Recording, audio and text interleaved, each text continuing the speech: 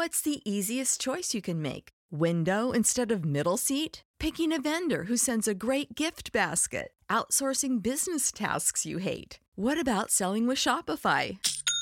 Whether you're selling a little or a lot, Shopify helps you do your thing, however you cha-ching. Shopify is the global commerce platform that helps you sell at every stage of your business. From the launch your online shop stage to the first real-life store stage, all the way to the did we just hit a million orders stage. Shopify's there to help you grow. Whether you're selling scented soap or offering outdoor outfits, Shopify helps you sell. Wherever and whatever you're selling, Shopify's got you covered. Sign up for a $1 per month trial period at shopify.com/try. Go to shopify.com/try now to grow your business, no matter what stage you're in. Shopify.com/try. This is the story of the one. As head of maintenance at a concert hall, he knows the show must always go on. That's why he works behind the scenes, ensuring every light is working, the HVAC is humming, and his facility shines. With Grainger's supplies and solutions for every challenge he faces, plus 24/7 customer support, his venue never misses a beat. Call quickgrainger.com or just stop by. Grainger, for the ones who get it done. Every team, every topic, everywhere. This is Believe. This is the Charity Stripe on the Mightier 1090 ESPN Radio. And now, this is the moment you've all been waiting for. We are live on the Charity Stripe podcast with your hosts, Alex, Josh, and Nick. We're back, baby. It's the Daily Stripe, May 18th. It's a Thursday. Club going up on a Thursday. Starting this one off with just myself, Nick Kreider, and Alex Desopoulos, repping the SMU swag. Your family has a very cultured, collegiate background. Yeah. Why don't you tell the fans a little bit about where all your siblings went, where your parents went, because I think it's one of the more, diverse college backgrounds. Maybe. It's pretty diverse. A lot of different schools, a lot of different representation. So you're a Longhorn. That's known. Yeah, I got my undergrad at University of Texas in Austin, Hook 'em Horns. My mom went to LSU, Louisiana State University. My dad grew up in Georgia, went to undergrad at Emory. I think they're the Eagles. I could be wrong. They're probably not. And then he went to law school at the University of Georgia. Go Dogs. My older brother went to Tulane for undergrad in New Orleans, and then he most recently graduated with his master's from SMU. That's why I'm rocking the SMU jacket right now. And then best for last, right? Yeah, best for last. My sister went to Harvard, which who cares about that? And then she went and got her grad school degree at Emory, where my dad went and got his undergrad. So that was cool. But I bought this SMU jacket not only to support my brother and those listening at 1090. It's like it's a white kind of rain jacket with a cool little red Mustang on it with the D. It is SMU, you know that, but I think that a lot of people, I could just tell them that it's a Dallas jacket and it would work fine because it's got that D on there. Yeah, for sure. Yeah, that dirty I just liked D. it. It was a cool jacket. It was on sale, and so I ripped it. I went with the purchase. Yeah. Yeah, your Dallas Mavs were so close to getting Victor Wembanyama. How do you feel about that? Yeah, well, okay, so they got the 10th pick. We kept our pick. That was what was most important to me. Now we can trade it. We can take a guy. We didn't give it up to the New York Knicks. But apparently the Mavericks and the Wizards We're one ping pong ball away. We're one ping pong ball away, which doesn't actually mean that you were that close, because it's like getting a lotto ticket and the last three digits are 012 as opposed to 011. But the entirety of the rest of the lottery ticket also has to be the same. You know, it's right. But you were a fourth of the way there because there's four numbers, right?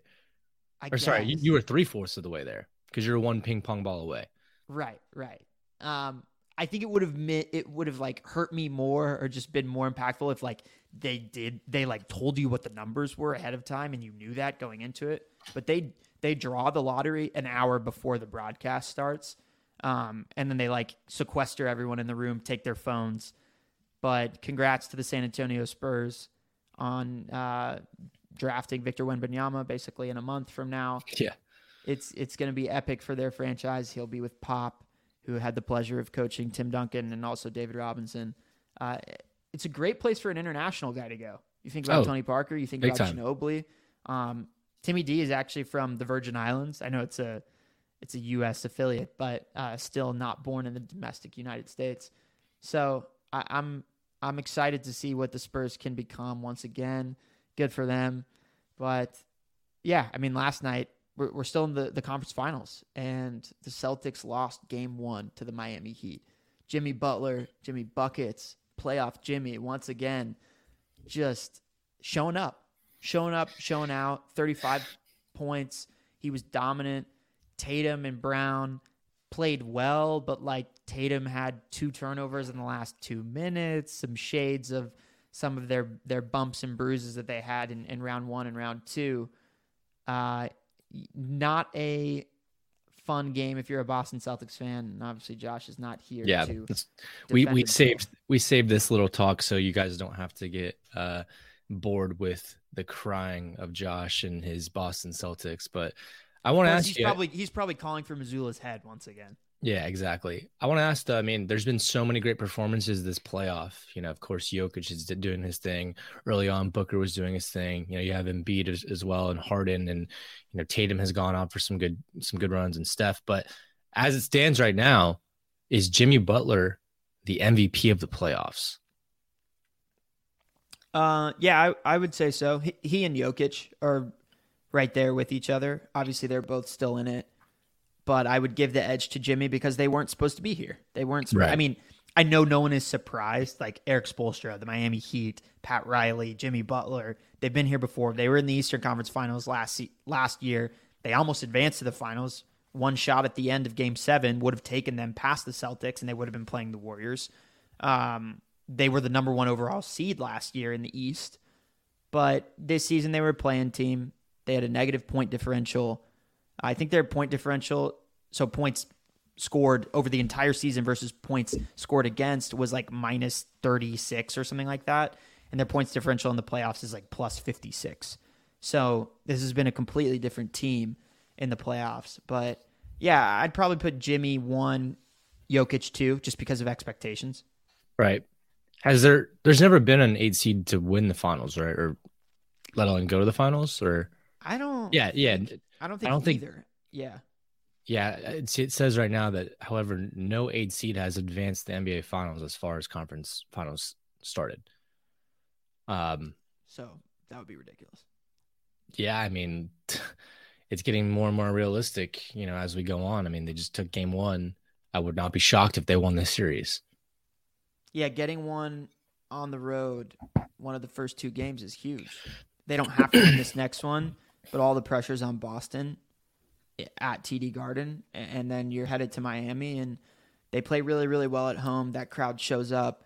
There's always a ton of fun celebrities there, and it's just like it's been a winning franchise for the last 15, 17 years, you know, since they got Dwayne Wade, basically.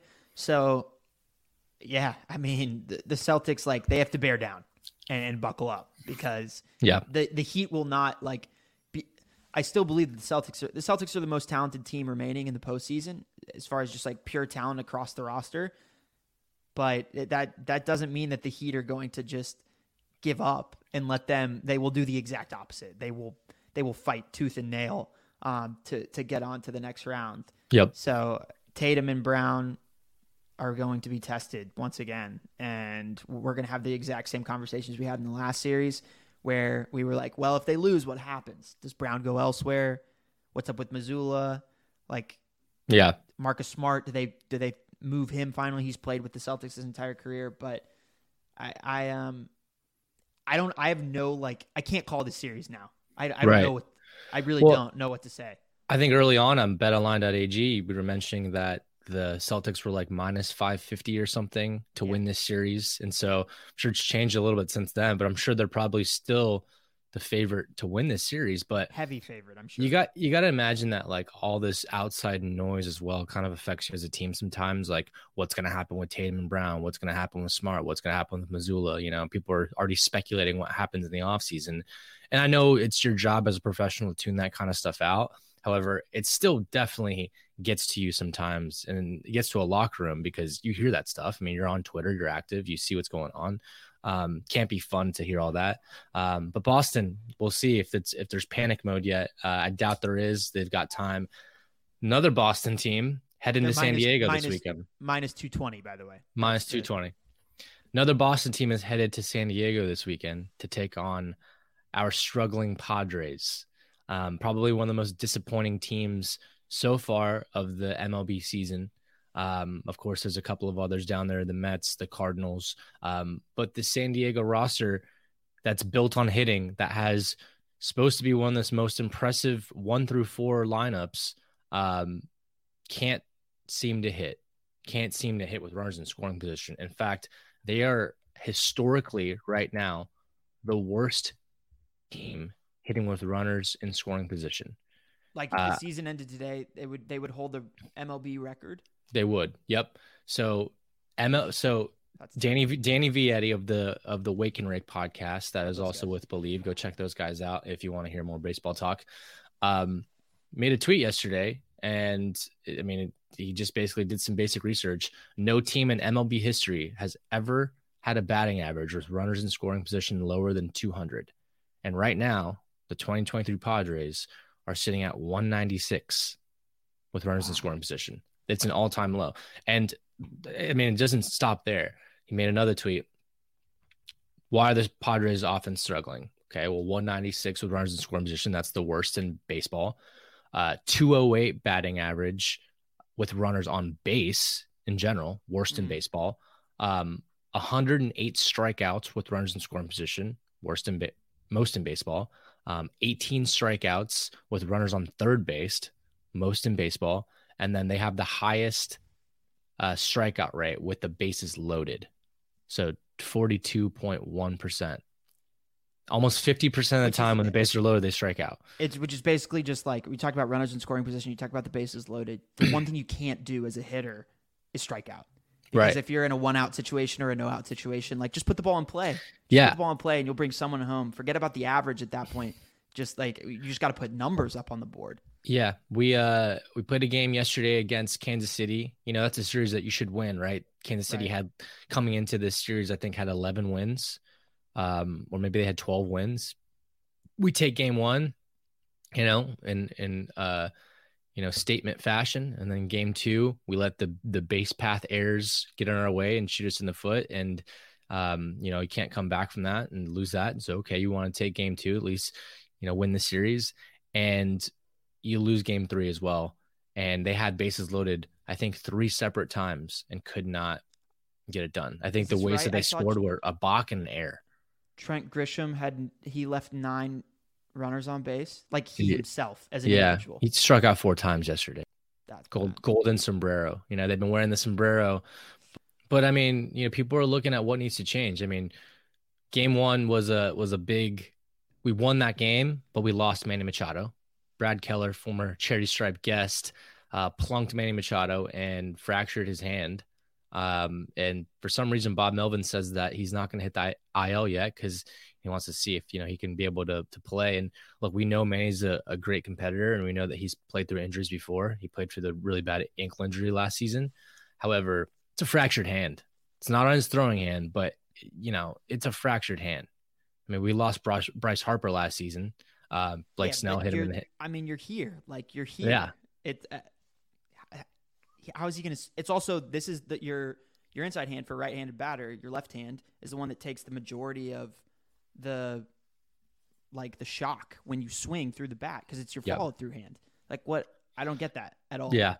Maybe it's not that big of a fracture. I don't know. But, losing Manny Machado, the captain of your team, the X factor of your offense. I mean, there's other guys in that lineup that need to step up, but it's a big blow. It's a big blow just to the morale of the locker room and, just to the rest of the hitters. Now, What needs to change? And, I was talking to Heath Bell about this, co-host of Ring the Bell, and he said San Diego has always had bad hitting coaches. Like it's never not been a thing.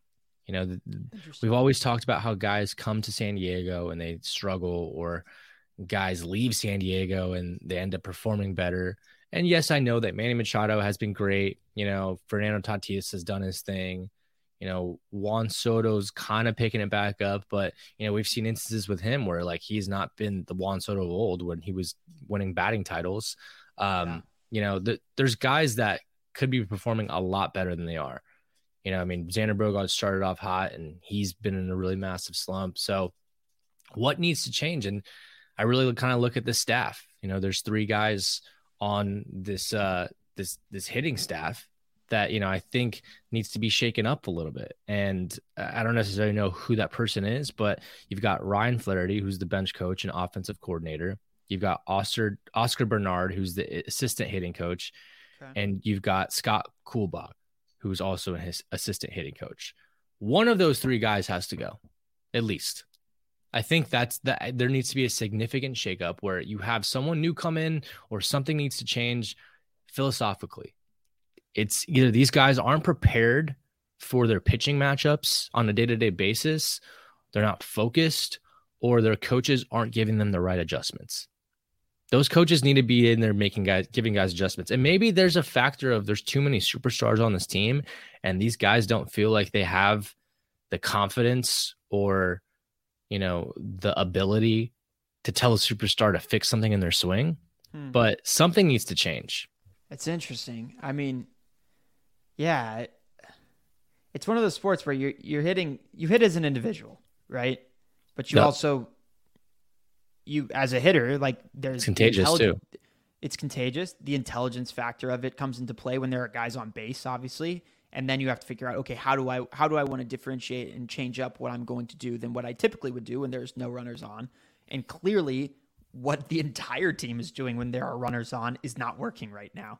And I guess there's not enough adjustments being made. I'm with you. Like if that's the move that has to be made, go do it. But ultimately, like it's the guys that have to swing the bats and get it done. But I also think it's a sport of slumps. It's a sport of guys catch fire too. So maybe you just, Xander's in a slump right now, but maybe Tatis and Soto can kind of flip it around and they can hold up the rest of the lineup. I mean, I think that's the thing, right? When you have this many good bats, you kind of are banking on, okay, one guy might be off, but then the other guys are going to be on. And we know that we have enough good bats in our lineup to make it work. But when everything's going bad, I mean, this is the result. But they're still not. They're in a place where if they go on in the next 15 games, they go 12-3. Like they're right back in it. They're going to be the number 2 team in the division, and like it's very doable to turn this thing around really quickly. For sure, and we've seen it time and time again. I mean, the Nationals, when they won the World Series, a few years ago, they started off very poorly. Right. Phillies last year got to the World Series. They knocked out the Padres, but people remember they fired their manager, Joe Girardi, at the beginning of the season because they started off so poorly. Yeah. I'm not saying we're calling for Bob Melvin's head here. I do think he's the right guy for the job, but sometimes teams start very slow and they got to pick it up in the second half. Like I would not be shocked if they went 12-3. You know what I mean? Like that's something that's super doable for them. And we looked at how the Rays started this season. You know what I mean? They didn't lose a game for 17, 18 games. I don't remember the exact number, but they can go on a run. It's really troubling. You've dropped down to 4th in division here, division where people were projecting you to win, or at least, be close with the Dodgers. You're 8 games behind the Dodgers. That was not the case, a month ago or, 2 weeks ago. And they're two for their last 10 games. They've won 2 of their last 10 games. And their run differential is not great as well. And pitching has not been bad. I mean, Yu's been doing his thing. Walker has been doing his thing. Joe's been okay here and there. Snell's actually not been that bad. Just, I don't know. It's really troubling. I mean, that's and even they're selling more out games. discouraging, I would say, right? Is like when the pitchers are actually pitching well. Like the Rangers lost last night. We put up 5 runs. We lost to the Braves 6-5 because our bullpen blew it. Sucked. And we need some massive overhauls in the bullpen. Yep. And that's, I feel like, the normal thing, right? The normal thing is, okay, our bats are fine. I'm just talking like generally when like a good MLB team, it's like, okay, but our bullpen isn't shored up enough. Right. And we need to go make an acquisition before the trade deadline. Yeah, those are for sure. That depth. Those are for sure the most frequent like deadline acquisitions. But, you mentioned that you just need a big game to, make a statement and get the offense going. Yeah. And this Kansas City series should have been that series. Right. It's a team that has, 12 wins heading into the series. Like, that has to be the series where you get the bats going, because now you're playing Boston, who's playing really good baseball. And then you have the Nationals. Maybe you get it going then. But then you go to New York and play the Yankees. And then you go to Miami and play the Marlins, who are playing good baseball. And then you play the Cubs, who are playing good baseball. And you're playing the Mariners. It's like this is a tough schedule. And I mean, I'm looking kind of like far ahead, but like, I don't want to be sitting here in June trying to get it started. I mean, you've got the June 9th series against Colorado in Colorado. That right there is got to be like definitely your last chance to get the offense going, because you're in Colorado and the ball flies there. You know what I mean? Like, that's like your Mexico City series, 2.0. Maybe the New York one will actually be a blessing in disguise, where the lights being bright. If they continued this poor play against the Red Sox, and then they end up going to the Yankees, the chirping around the league is going to be like, maybe the Padres don't have it this season. And then if they can flip it around, in a major series on the road against the Yankees, I mean, that would be huge. And maybe these guys need kind of okay, this is it. Like, this is it. Look yourself in the mirror and make it happen. It's do or die time. And I know it's so early in the season still, but like, at a certain point, you get too far behind. Right? Yep. And when a team like the Dodgers is playing as well as they are right now, like, you don't want that gap and that margin between those two teams to be that distinct. And right now, the D-backs are even ahead of them. So it's like you've got some ground to pick up. Yeah, definitely. We've got some ground to pick up next segment. So we'll be right back. We're going on a commercial break. Nick Kreider, Alex Sopoulos, Joshua will join us in just a second. We will be right back with the Charity Stripe on the Mightier 1090 ESPN Radio.